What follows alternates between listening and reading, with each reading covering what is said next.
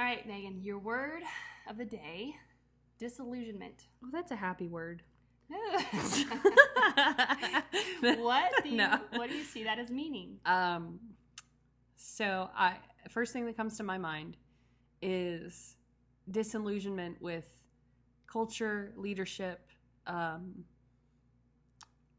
I see so many things wrong with systems and, things like that. And like when you see enough things wrong and see enough people victimized and oppressed and all these things, you start to get disillusioned with the system in general, Okay.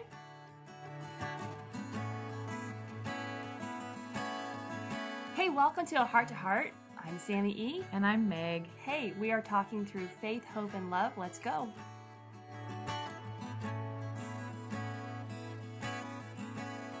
Hello, Megan. Hey, Samantha, how you doing? Hey, I'm pretty. The sun is shining. It is so pretty. It's like between rainstorms or whatever.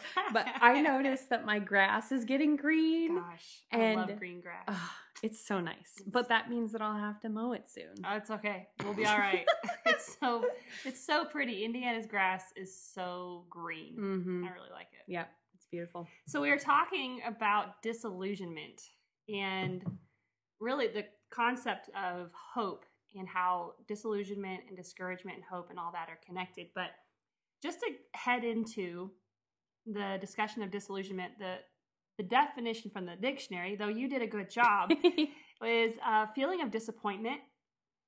It's akin to depression arising from the realization that something is not what it was expected or believed to be, possibly accompanied by philosophical angst from having one's beliefs challenged. And so It said it in a better way than I did. I feel like the word illusion, is in there pretty strong, that we have a vision of how something is going to work, and then it's just gone, it's lost.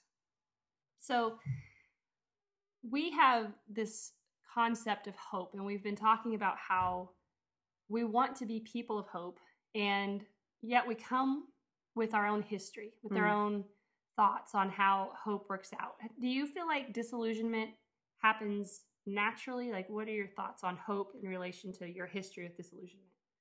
I think that anytime that I've built up an expectation, a leaning into something that should be positive for me, and it doesn't work out the way I have, put it in my head or whatever, if it happens enough times, then I'll get disillusioned. But that's me personally. like I don't know, like how long does it take you to get disillusioned, you think? I don't know. I think growing up I was really hopeful in a lot of wrong things, so I think it can happen pretty quick. Sure. I think with enough hits, yeah, I have a feeling anyone can get there relatively quickly. Yeah.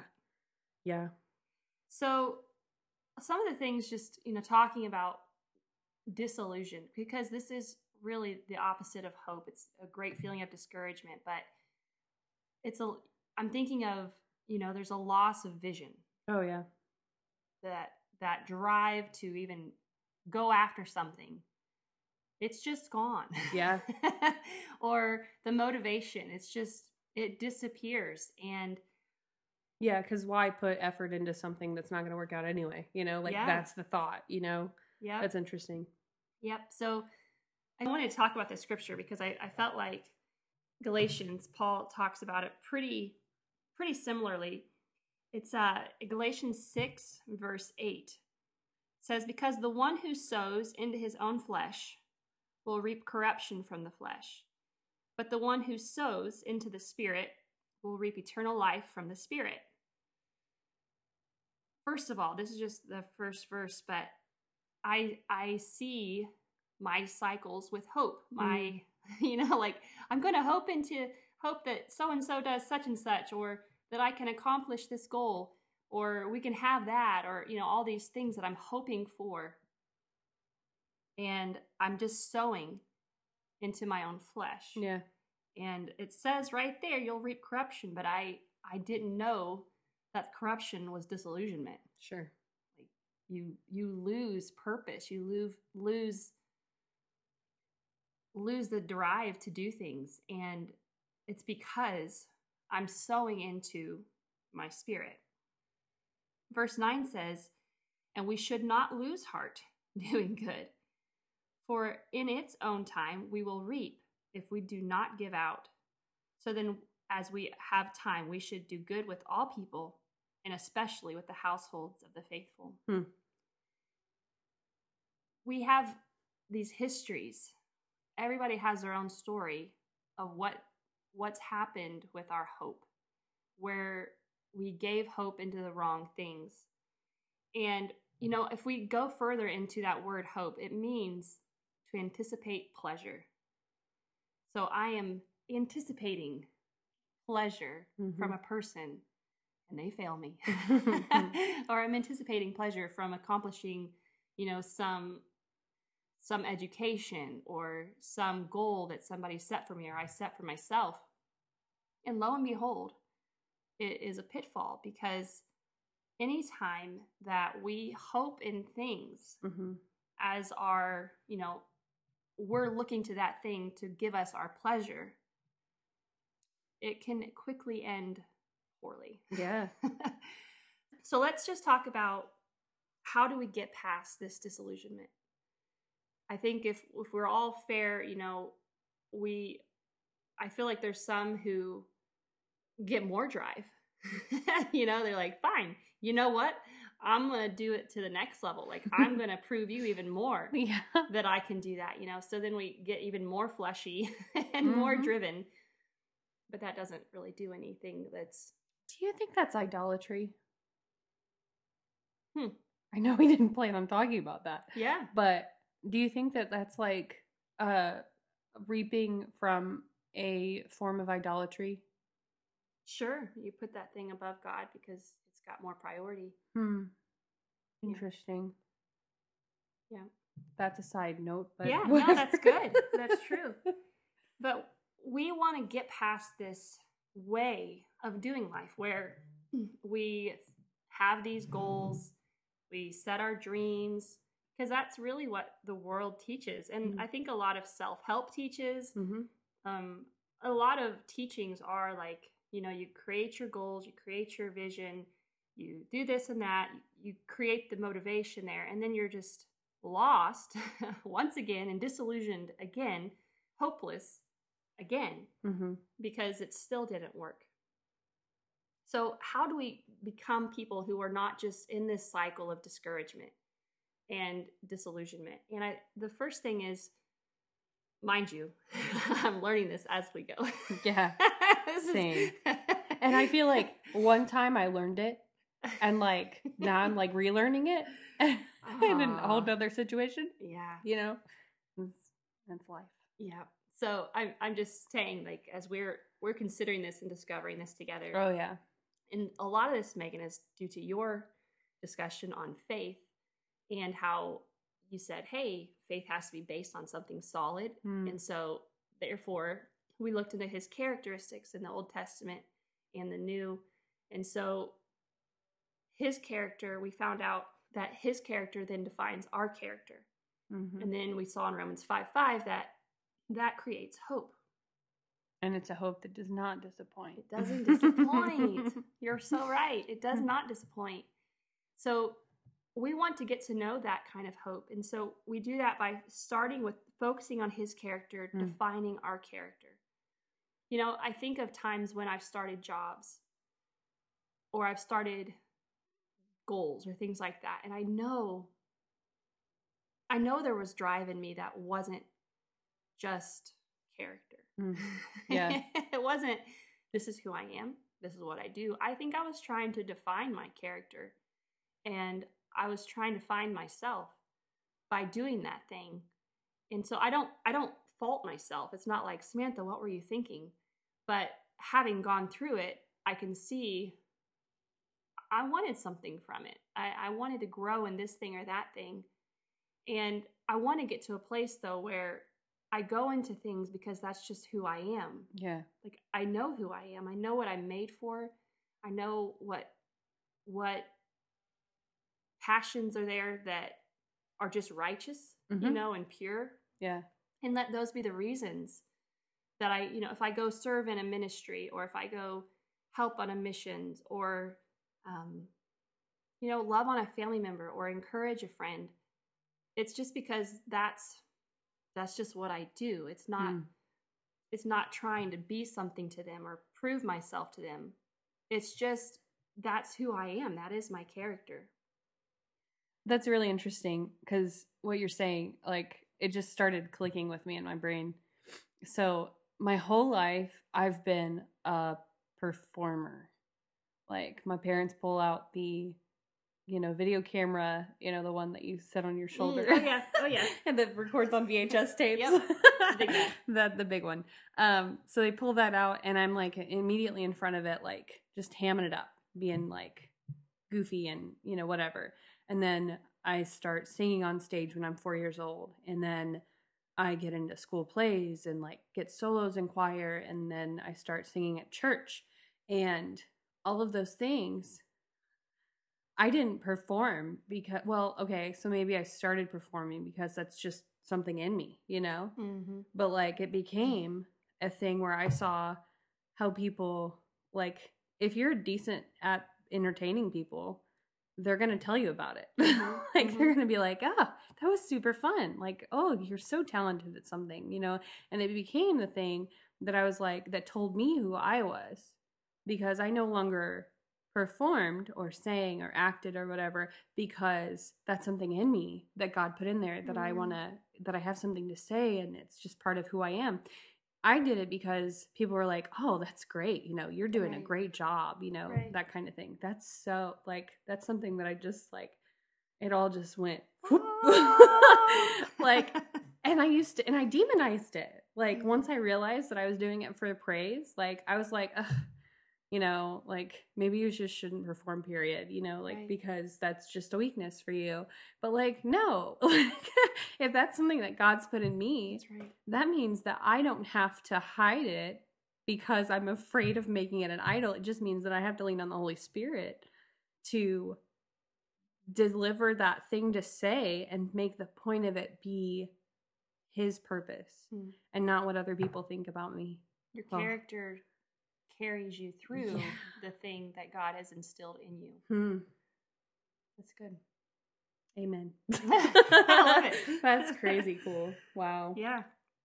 So you first, we define our character based on what His character is, which you're obviously saying, like, Samantha, that's what happened with me through my growing up and through performing, which that's so cool. And then we take it from, now that's my character. I can sing, or I can, like, these are just things that I do because this is who I am.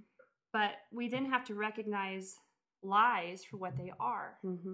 So for any of those situations, or for any of mine, like, mine was totally, I would look for people to approve of me, that I treasured people's approval. And so that is not God's design. I mean, we were, and it's, everything can always be twisted. Sure. Like, encouragement is good. Oh yeah. Like, absolutely. That's part of what we do and minister to each other.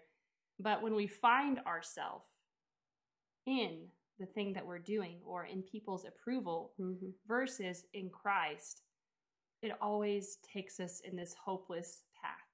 Yeah. The successes are emptier, Yeah. So we have to be ready then to take personal responsibility for this hope.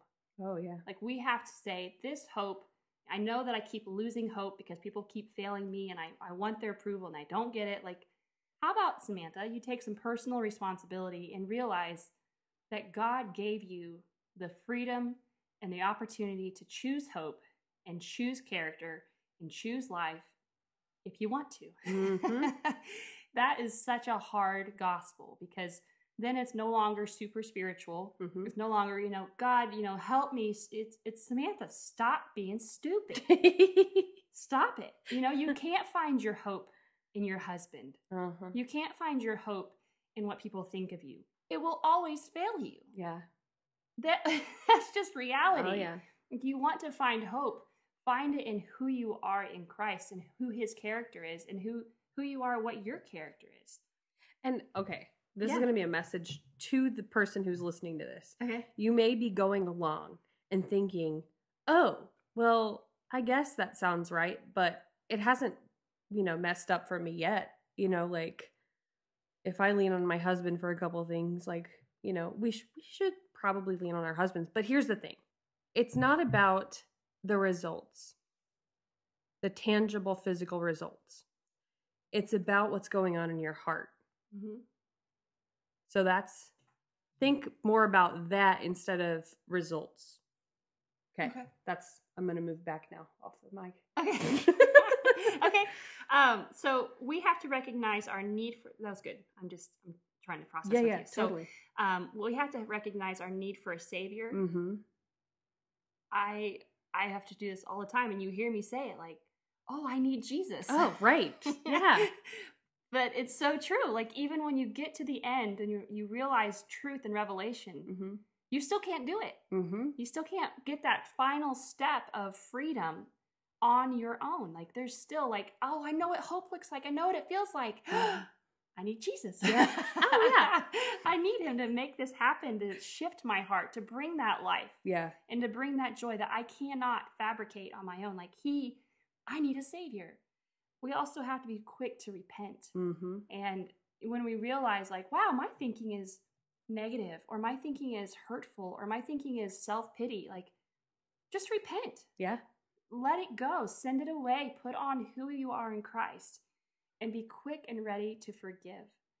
All these things that I'm saying, if I try to be my own savior, if I try to fix myself, or if I try to, solve situations, they will leave me hopeless. Mm-hmm. They will leave me in this cycle of disillusionment and discouragement. And we want to move to a place where we can be hopeful people. We're not putting on a show. Right. We actually have hope because we know some truths about God's character and our character. And we believe it. Yeah.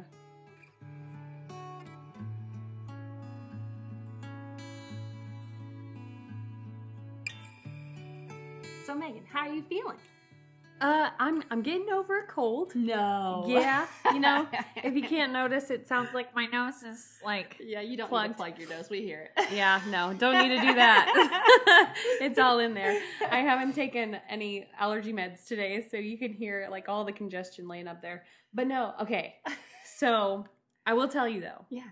Life hack. Yeah. Okay. I know that I'm lucky to be able to give this to you, because not everyone can do what I just did to take care of whatever junk I'm getting here. Okay. I am going to tell you right now, life hack for this week is rest. Okay. So I had about 1,200 things on my to-do list that I needed to do before I started feeling this congestion. And then I had a headache that just was awful. And I laid around for like 2 days straight. Okay. So I thought in my head, you used to power through these kind of things. You can just do it again and accomplish your to-do list. But then something else, like whether it was Samantha's voice in my head or my very real husband in front of me, I just felt an overwhelming need to rest and allow my body to figure out what's going on and work on it and support it with some meds and, hydration and different things like that. Yeah. But like, I used to have worse congestion last way longer when I just powered through and pushed through my to-do list. Mm-hmm. So it's like when I decided to rest and I took that time and I actually chilled out, my body was like, oh, okay, let's start healing, like it was really good. So there's your life hack. Get some rest. Rest.